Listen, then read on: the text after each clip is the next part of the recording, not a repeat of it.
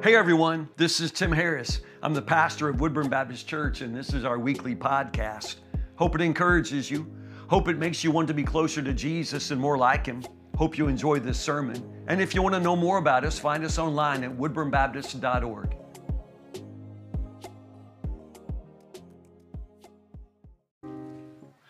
Good morning, everybody. Everybody good? It's a pretty morning. It's a nice day. It's cold, a little bit too cold for me, but there's no wind, so I'm not complaining today. It's nice. It's sunny. It's beautiful. I love seeing the kids on stages. I love hearing them sing. Thank you, parents, for making that happen. I know how much work goes into that. So God bless all of you. Open your Bibles to the Gospel of Luke. I want to speak this morning a Christmas sermon of sorts. But in many ways, I'm going to speak to men today. I'm going to speak to the men, to the fathers in the house especially, primarily because of an Old Testament prophecy that has everything to do with Christmas that we find at the very end of the book of Malachi. Malachi chapter 4, the very last words of the Old Testament, which is interesting as well, says this: "Look, I'm sending you the prophet Elijah before the great and dreadful day of the Lord arrives. His preaching will turn the hearts of fathers to their children and the hearts of children to their fathers." I think it's just really interesting when the Bible gives this prophecy of the coming Messiah and the way that He will make everything wrong with the world right, once and for all, come to redeem and save creation. That when you speak of that promise, one of the things that's highlighted is the brokenness of men. As if to say that, and we're not saying that the only thing wrong with the world is men. I'm not saying that at all, but I am saying that the Bible seems to recognize there is a peculiar brokenness, a peculiar need for the redemption of the hearts and souls of men, fathers and sons. And I have to say, I see the truth of that. In our world today, you just start with politics. There's so many broken men in positions of leadership, and often their brokenness is what creates brokenness everywhere else around them. In our community, the brokenness of men, the number of children who grow up in houses where there is not a single man. I mean, not a father, not a stepfather. Mom doesn't have a boyfriend. There's no man whatsoever present in a large number of children's lives. It's just devastating. Where are the men? And even in our church, there's just so many, I guess one of the best guys in the whole world, but also some very broken men. And often the ways in which our church struggle is draw a straight line back to the ways in which our men struggle. It's peculiar. Men are complicated. Can I just say that? And we tend to make things complicated. And Scripture recognizes that. And so the Gospel of Luke begins the Christmas story with a story about a man, a father, a man who becomes a father, and a son who becomes great. But we're not talking about Joseph and Jesus here. We're talking about another father. His name is Zechariah, Luke chapter 1. It's a great story. It's a great story. I'm a father. My son is Wade. He'll be here next week for Christmas. I can't wait to see him, and his wife is Marty. Being Wade's father to this day is still one of the greatest joys of my life. I just love that kid, that young man. I was probably the first real person to hold him. I'm not discounting the fact that my wife carried him for 9 months, and then delivered a 9-pound, something boy. But when he emerged, the doctor put him into my hands. And as I stood there looking at this howling, quivering lump of slime and purple and white cheese, he smelled like the earth. Men, you know what I'm talking about? He smelled like the earth. And as I watched that 9-pound lump go from gray to pink, I said, Wade, his name is Wade. That's the name that Casey and I had chosen if it was a boy, and now we knew. And so I was saying his Wade. I said his name over and over, Wade. I'll never get over that moment. As astonishing as it was, though, it's still more, for me, absolutely astonishing that long before they put that boy in my hands, the Lord's hand was upon that boy. And long before I called him by name, the Lord knew his name and called him by name and called him into this life and into his work. I know that my son has some purpose in the kingdom of God. just as your children have a purpose in the kingdom of God. And somehow, in all of God's providence and purpose, he gave that boy to me to raise. Which means if his life has eternal significance, my vocation as a father has eternal significance. And honestly, in some ways, that still terrifies me.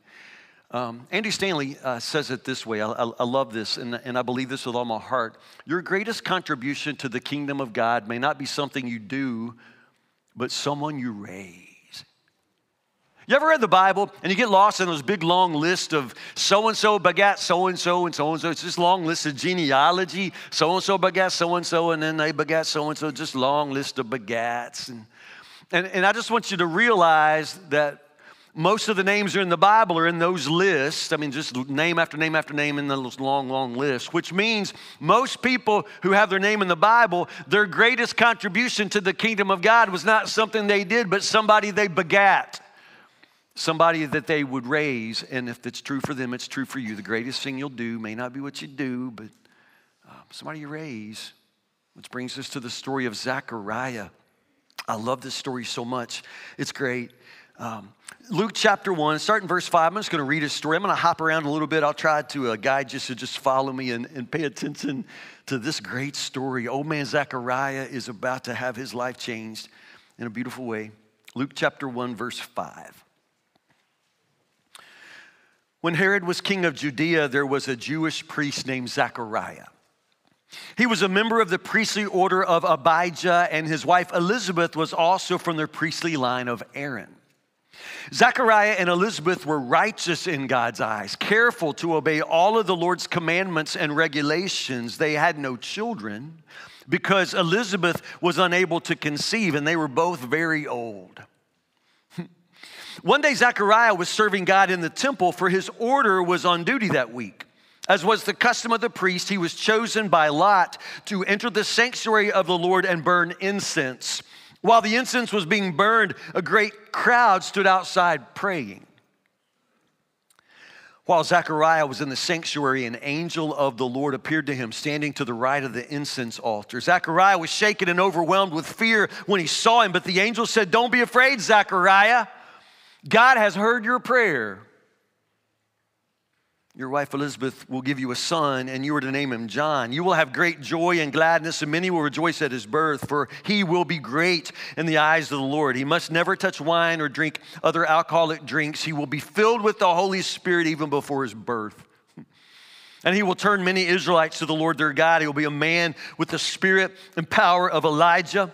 He'll prepare the people for the coming of the Lord. He'll turn the hearts of the fathers to their children.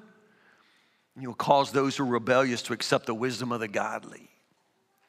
Zechariah said to the angel, "How can this be? I'm an old man now, and my wife is also well along in years," puts it politely. Then the angel said, "I am Gabriel. I stand in the very presence of God. It was he who sent me to bring you this good news. But now, since you didn't believe what I said, you'll be silent, unable to speak until the child is born. For my words will certainly be fulfilled at the proper time." Meanwhile, the people were waiting for Zechariah to come out of the sanctuary, wondering what was making him take so long. When he finally did come out, he couldn't speak to them. Then they realized from his gestures and his silence that he must have seen a vision in the sanctuary. When Zechariah's week of service in the temple was over, he returned home. Soon afterward, his wife Elizabeth became pregnant and went into seclusion for 5 months. God bless her. "How kind the Lord is," she exclaimed. "He has taken away my disgrace of having no children." Verse 57. When it was time for Elizabeth's baby to be born, she gave birth to a son. And when her neighbors and relatives heard that the Lord had been very merciful to her, everyone rejoiced with her. When the baby was 8 days old, they all came for the circumcision ceremony. They wanted to name him Zechariah after his father, but Elizabeth said, "No, his name is John." "What?" they exclaimed. "There's no one in all your family by that name." So they used gestures to ask the baby's father what he wanted to name him. He motioned for a writing tablet, and to everyone's surprise, Zechariah wrote, "His name is John." Instantly, Zechariah could speak again, and he began praising God. Awe fell upon the whole neighborhood, and the news of what had happened spread throughout the Judean hills. Everyone who heard about it reflected on these events and asked, what will this child turn out to be? For the hand of the Lord was surely upon him in a special way. Now, what follows is Zechariah's prophecy. Zechariah begins to praise God, filled with the Holy Spirit, just begins to speak words over this boy, words of blessing that take us to verse 76. He says, and you, my little son, will be called the prophet of the Most High, because you will prepare the way for the Lord. You will tell his people how to find salvation through forgiveness of their sins. Because of God's tender mercy, the morning light from heaven is about to break upon us, to give light to those who sit in darkness and in the shadow of death, and to guide us to the path of peace. John grew up, became strong in spirit, and he lived in the wilderness until he began his public ministry to Israel. So what we have here is a man who becomes a father, but before that, we have a man who is having the grandest day of his life. Don't miss that. Zechariah is a priest, an old priest. In that day, there were probably something like 24,000 priests in Palestine, 24,000. So he's just one among many. Of the 24,000, they were divided then into 24 separate regiments, divisions, whatever you want to call them. And then those 24 divisions, they would alternate serving weeks, single weeks at a time in the temple. So they may only serve in an entire year, possibly 2 weeks. And then it would be very rare if you were even chosen to serve. So Zechariah isn't just allowed to serve in this particular week, but he gets to offer the incense. Now, this is the priestly duty that every priest lives for. It's rare, which means many priests would live their entire life and never be allowed to do this. They would draw lots to see who would be allowed to do it, and the lot fell to Zechariah. So Zechariah is having a once-in-a-lifetime opportunity. Once a priest offers the incense, he can never do it again. Once in a lifetime. This is Zechariah the priest living his dream. The grandest day of his life, he is offering incense as a priest of Israel in the temple of the Lord. Now, the scripture tells us 2 things about Zechariah and Elizabeth, his wife. First off, they're righteous people. Zechariah and Elizabeth, they are just salt of the earth kind of people. Make no mistake, that's important. And the scripture stresses their integrity before God, their spiritual integrity. These are good people. The world is full of fakes and phonies, but Zechariah and Elizabeth, they're the real deal. They love the Lord. They follow the Lord. Zechariah and Elizabeth, they're good people. Now, that is stressed because of the other thing you have to know about Zechariah and Elizabeth. They've never had children. Never had children. If any of you have ever gone through childlessness, infertility, then I know where you have been. I know that struggle. I know about that. It's terrible. But in the ancient world, it was in some ways worse, because they understood so much less about where babies come from. And they assumed, as is in some ways true, that God himself opens and closes the womb, and that children are a gift from God. And we know that they are, but the only assumption would be, if God hasn't given you children, then for whatever reason, God is withholding children from you. God is withholding this blessing. You must have somehow offended God. Something about you that makes God not want to smile upon your life and shower you with children. So for that reason, a childless couple would often live their lives in a kind of shame, a spiritual shadow over their heads. Everybody wondering, everybody talking, they never had children. When Elizabeth finally has a son, what does she say? God has removed my shame, my disgrace, So you need to know those things up front. They never had children, but they were righteous. It's not because God was somehow punishing them or God was somehow withholding blessings from them. You would be poorly mistaken if you reach that conclusion. They are good people, righteous people. They pleased the Lord, but they had no children. Now they're old. And Zechariah, the priest, is having the grandest day of his life. He's offering incense in the temple in this private, amazing moment. And all of a sudden, the angel Gabriel is standing right there. The angel Gabriel appears. It's the same angel that's going to appear to the Virgin Mary in about 16 verses. Same angel. But before he goes to Mary, he makes this stop with the old man Zechariah. And what does he say? It's amazing. What does the angel Gabriel say? The angel says, don't be afraid. Don't be afraid. God has heard your prayer. What prayer? What prayer? See, Zechariah is a priest in the grandest moment of his life, which means he's got official duties here. And he is indeed bringing prayers before the Lord. That's what the incense represents. The incense rises in smoke up to God, and it's a symbol. It's a picture of the prayers of the people rising. And Zechariah is in that moment of bringing the prayers of the people. He's a priest. And all the people are outside gathered in worship, and they are praying. And Zechariah steps into the presence of God as their priest. He's bringing their prayers to God.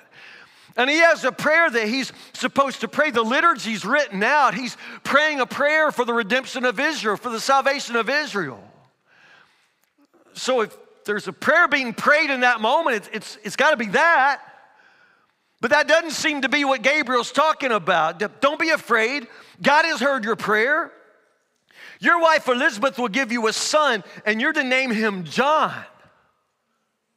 Now, one thing you need to understand about prayer is simply this. One thing you don't understand about slides. Here we go.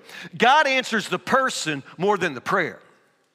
God answers the person more than the prayer. So Zechariah, in the presence of God, may indeed have been offering the prayers of the people, but understand, God answers the person.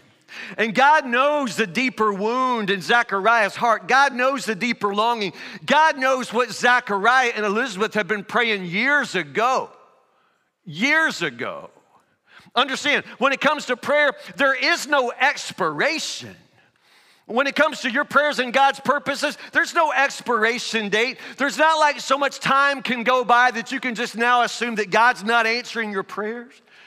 God answers prayer. God always answers prayer. It may not be in your time. It may not be in your way. It may be in a way you never imagined. But you don't pray a prayer that just falls back to the ground.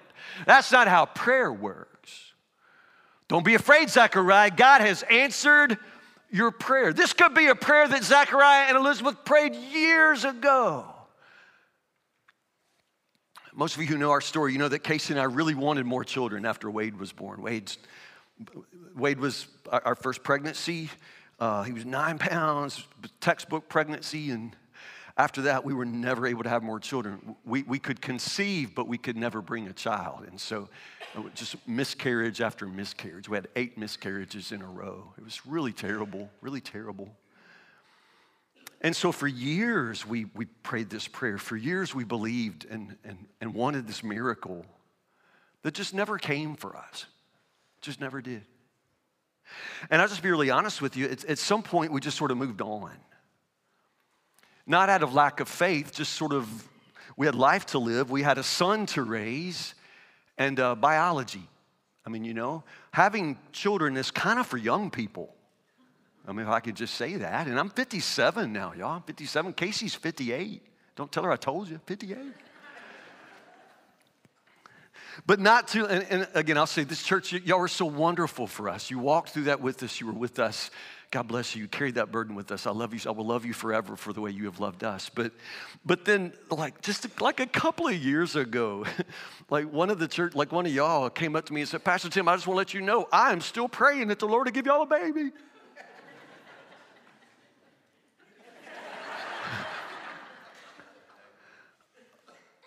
I'm like, don't. No. Like, that's the last thing Casey needs now. I mean, you know, like, she can have a hot flash in the middle of the night now that'll burn the house down, you know.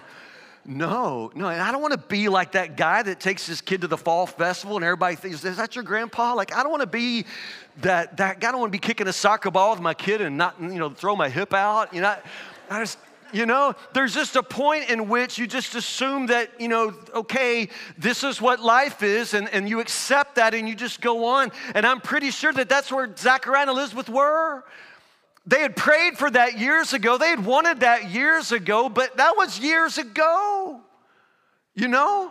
There ain't no fertility clinics to go to. Ain't no Viagra. I mean, ain't nothing. They got nothing. They have moved on. I promise you they moved on.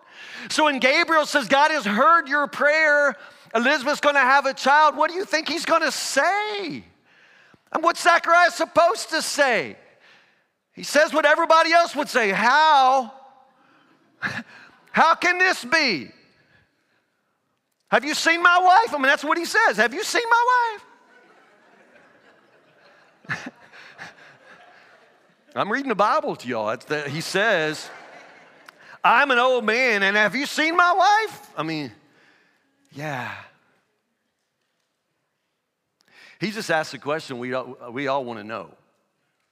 I mean, I think I know where babies come from, but I don't know where this baby's going to come from. I mean, like, how can this be? And then the angel Gabriel says, yeah, okay, I'm the angel Gabriel, and I stand before God who sent me to bring you this message. And, since you don't believe, you're going to be silent 9 months, not a word. You're not going to be able to speak another word until you hear the doctor say it's a boy. Is that punishment? You think the angel's punishing? You think God's punishing Zechariah for not believing? Because I'm telling you, I'm on his side. I wouldn't believe it either. It's a punishment. I don't think so, for the simple reason that, as I said, 16 verses down, same angel is going to stand before the Virgin Mary. He's going to give her an impossible announcement too. You're going to have a baby. The Virgin Mary, you're going to have a baby. And what does Mary say? How can this be? It's the same question. She asked the same question because it's the same question. How? God has just said he's about to do something impossible.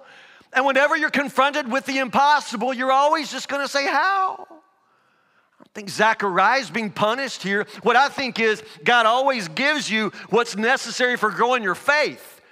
It's not punishing Zechariah. God's growing faith in Zechariah. So for the next 9 months, every time Zechariah opens his mouth and no words come out, that's going to be a reminder of the promise of God, a reminder of what the angel said, a reminder of what God is doing. Every time he opens his mouth and no words come out, he's going to know that God is doing something brand new in his life. He's going to carry this message in silence for 9 months, just the way Elizabeth's going to carry that baby in her belly for 9 months. That's why I called the sermon Pregnant Silence.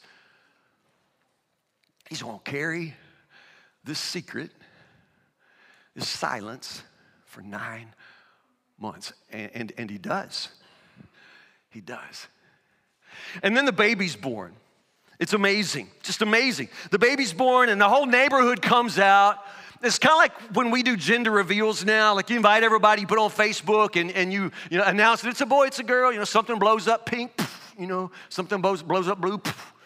It's kind of like that, only back then they'd have no idea, so they did it 8 days later. And so they would have the circumcision for a boy, but at any rate, it's the naming ceremony. Everybody comes for the naming. They're going to announce the baby's name, and the friends, the family, all the neighbors would come. It's a big deal. It's a celebration. It's like a baby shower. But in this case, like they all break out into a fight over what the baby's name's going to be. Now we know the baby came with a name. Gabriel said, "You're going to have a son. You're going to name him John." Going to name him John, so we know that. Elizabeth knows that. Somehow in 9 months, Zechariah was able to sign that, to Elizabeth. His name's going to be John. So Elizabeth knows. But all the fool neighbors that they're arguing with Elizabeth, like they're saying, you can't name him. You're not going to name him John. Like, I'm just thinking, do they have a say? I mean, do the neighbors get to name that's not how naming babies works, You don't get to argue with the mama. Elizabeth says, no, his name is John. They say, you can't name him John. You don't have any Johns in your family. And that strikes me as weird. And then I remember that I think my family would do that. Like when we told my mother we were naming our son Wade, she said, you can't name him Wade. So like I say, you don't get to argue.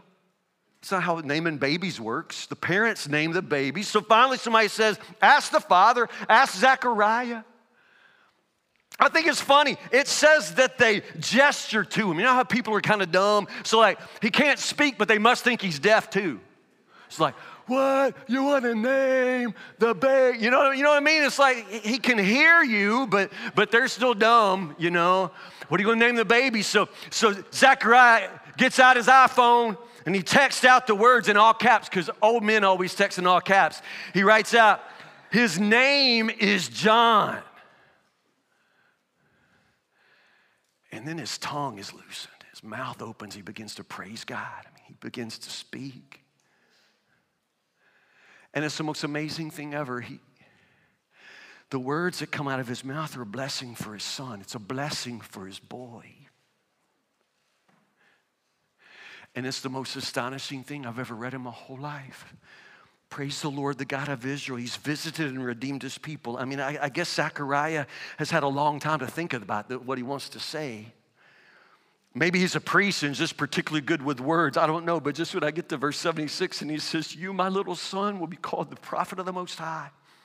You'll prepare the way for the Lord. You'll tell his people how to find salvation through forgiveness of their sins. Where does that come from? I'm asking because I'm a father, and I want to do this. I want to do this for my son. I want to be able to bless him. Where does this come from? You, my little son, will be called prophet of the Most High because you will prepare the way for the Lord. You'll tell his people how to find salvation. Just words, just beautiful words. Most of us men, we're just not good with words. We're not. I talk for a living. Y'all know that. Y'all have heard more of my words. God help all of you. I'm sorry. I'll give you a break one day. I talk all the time, but when I needed to say something important to my son, the words were just never, I never had the words. I really wanted to say something of what I could see in him or dream a dream for his life. I never managed to have words in those moments. And I wanted to.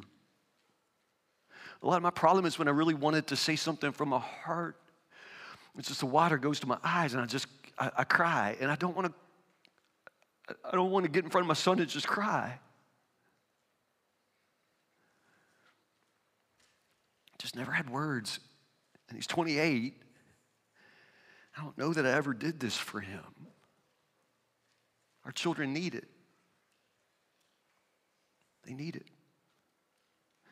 I had the Bible, of course. I read the Bible. The kid was a pastor's kid. I read the Bible to that kid, poor kid. I read the Bible to him. He got God's word. I'm not making light of that. Guns N' Roses, I sang Guns N' Roses to him. Those words. It's not a joke, really. I sang Guns N' Roses to him. I would hold him when he was little, and I'd sing.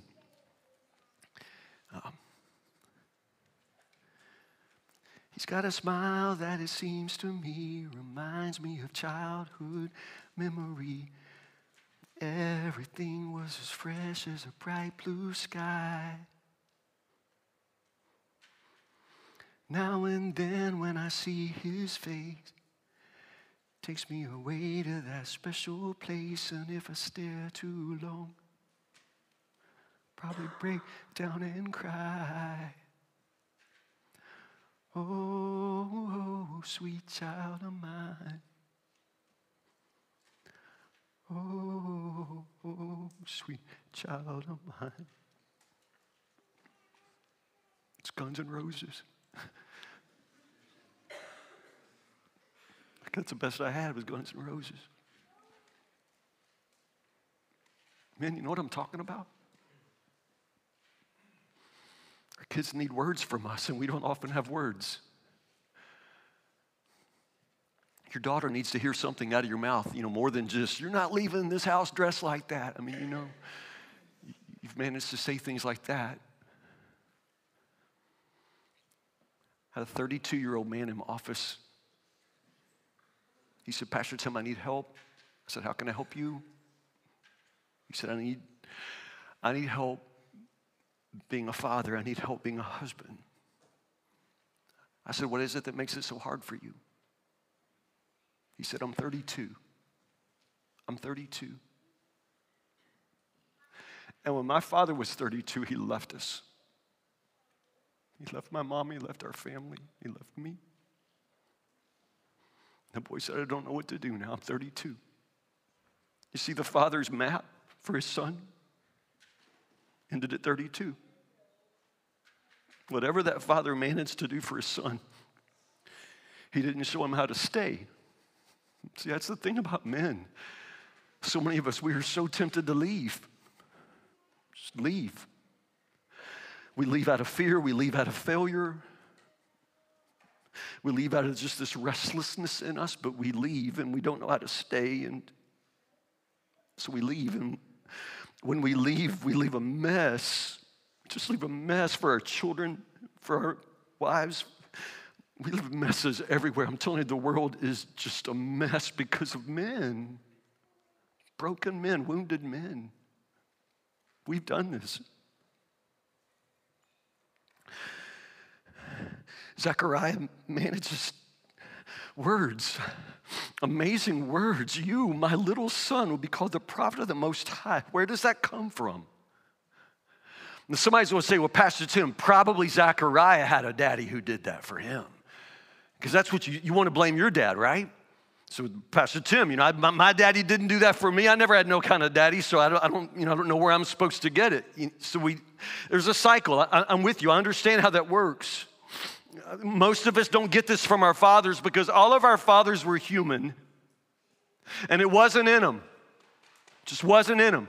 We always wanted words, but they didn't have the words we needed, and so we've grown up without the words, and now we got children who need words from us, and we still don't have words. And we don't know how to stay. We don't know how to keep our promises. We just don't. And we can always blame our own fathers and grandfathers. My grandfather lived inside this blue cloud of cigarette smoke and profanity and racism, and I love that man so much. I was so drawn to him. This is the way it happens. It's just the cycle. It just goes from one broken man to one broken man. And so if you're thinking that, well, Zechariah must have got this from his father, I would argue with you. I don't think it comes from his father at all, because that's not what the word says. The word says, then his father Zechariah was filled with the Holy Spirit and gave this prophecy. This didn't come from Zechariah's father or grandfather. This didn't come because Zechariah was just a man who was good with words. This didn't come because Zechariah was a priest. This came from the Holy Spirit. You understand, I may have been the first person to hold Wade Crawford Harris, but I recognize it is not in my hands to bless him. It's not in these hands to bless him. And I wish I had words. I wish I could speak a word of promise and prophecy over him. I wish I could put a crown on his head that he would spend the rest of his life learning to wear well. But those words aren't in me. None of this is in me. It comes from the Holy Spirit. So when Zechariah says, my little son, you're going to be called the prophet of the Most High. You'll prepare the way for the Lord. You're going to tell his people how to find salvation. Understand, that comes from the Holy Spirit. It's from the Holy Spirit. So listen to me, sir. What you have to do is ask the Holy Spirit for vision. It's vision. Zechariah is able to hold this 8-day-old boy and see something of his life. A life of eternal significance.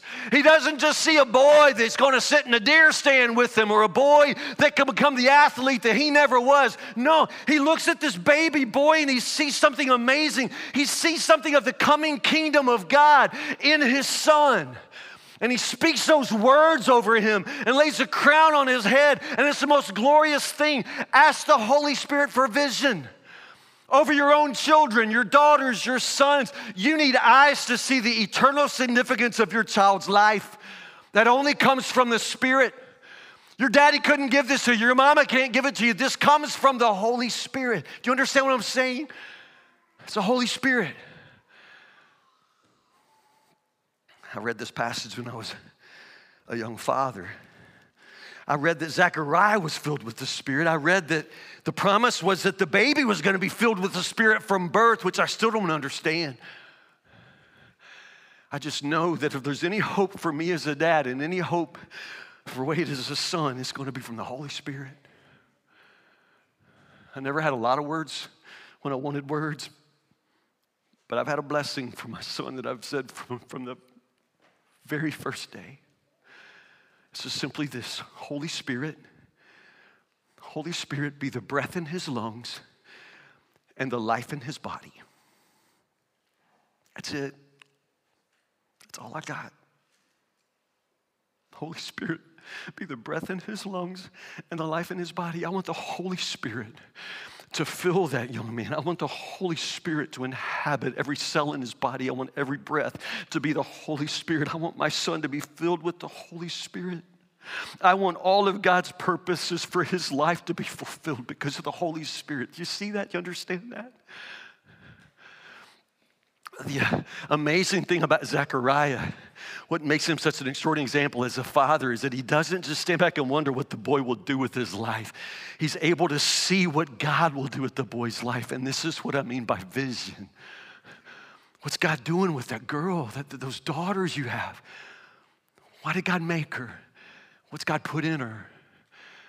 Those sons that you love so much. Their lives have eternal significance. The greatest contribution you may make to the kingdom of God may have nothing to do with what you do. It may come down to somebody you raise. I guess I was the first real person to ever hold my son. He was born, doctor put him in my hands, 9-pound lump. I watched it turn from gray to pink. I said his name is Wade. It's Wade. It's still astonishing to me to realize that long before he was placed in my hands, God laid his hand upon him. And only God's hand can bless him. Long before I said his name, God called him by name, dreamed a dream for his life.